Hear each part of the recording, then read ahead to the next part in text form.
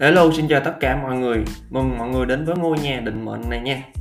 Ngôi nhà này sẽ được mở cửa vào các buổi tối 3, 5, 7 chủ nhật vào lúc 9 giờ tối. Rất vui khi được tiếp mọi người.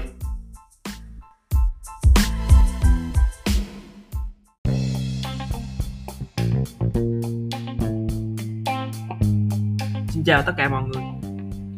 Hôm nay Khôi sẽ mang đến cho quý vị, các bạn một chân lý, một kiến thức kinh doanh mới hay mà Khôi vừa mới học được. Đó chính là hãy kinh doanh như con nhà nghèo. Hãy làm nhỏ thôi, nếu làm được rồi thì nhân rộng ra, còn làm thất bại thì hãy âm thầm đóng cửa. Thế thôi, cảm ơn mọi người đã nghe bài này của mình. Đây là bài học siêu ngắn. Bye bye.